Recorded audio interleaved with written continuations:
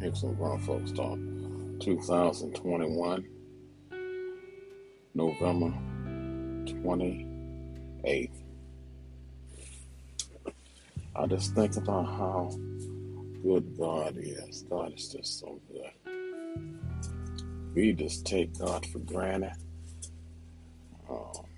I look at people in wheelchairs.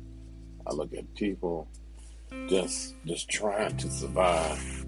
And we have the nerve to be so choice and picky at everything that we do. I'm not saying try to do, but what we do.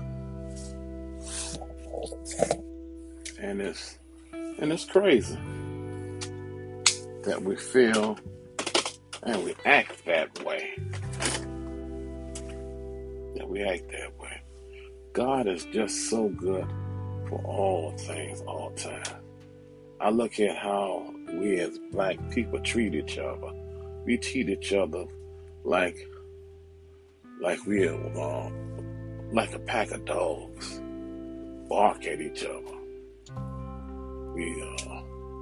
We just don't treat ourselves anything good.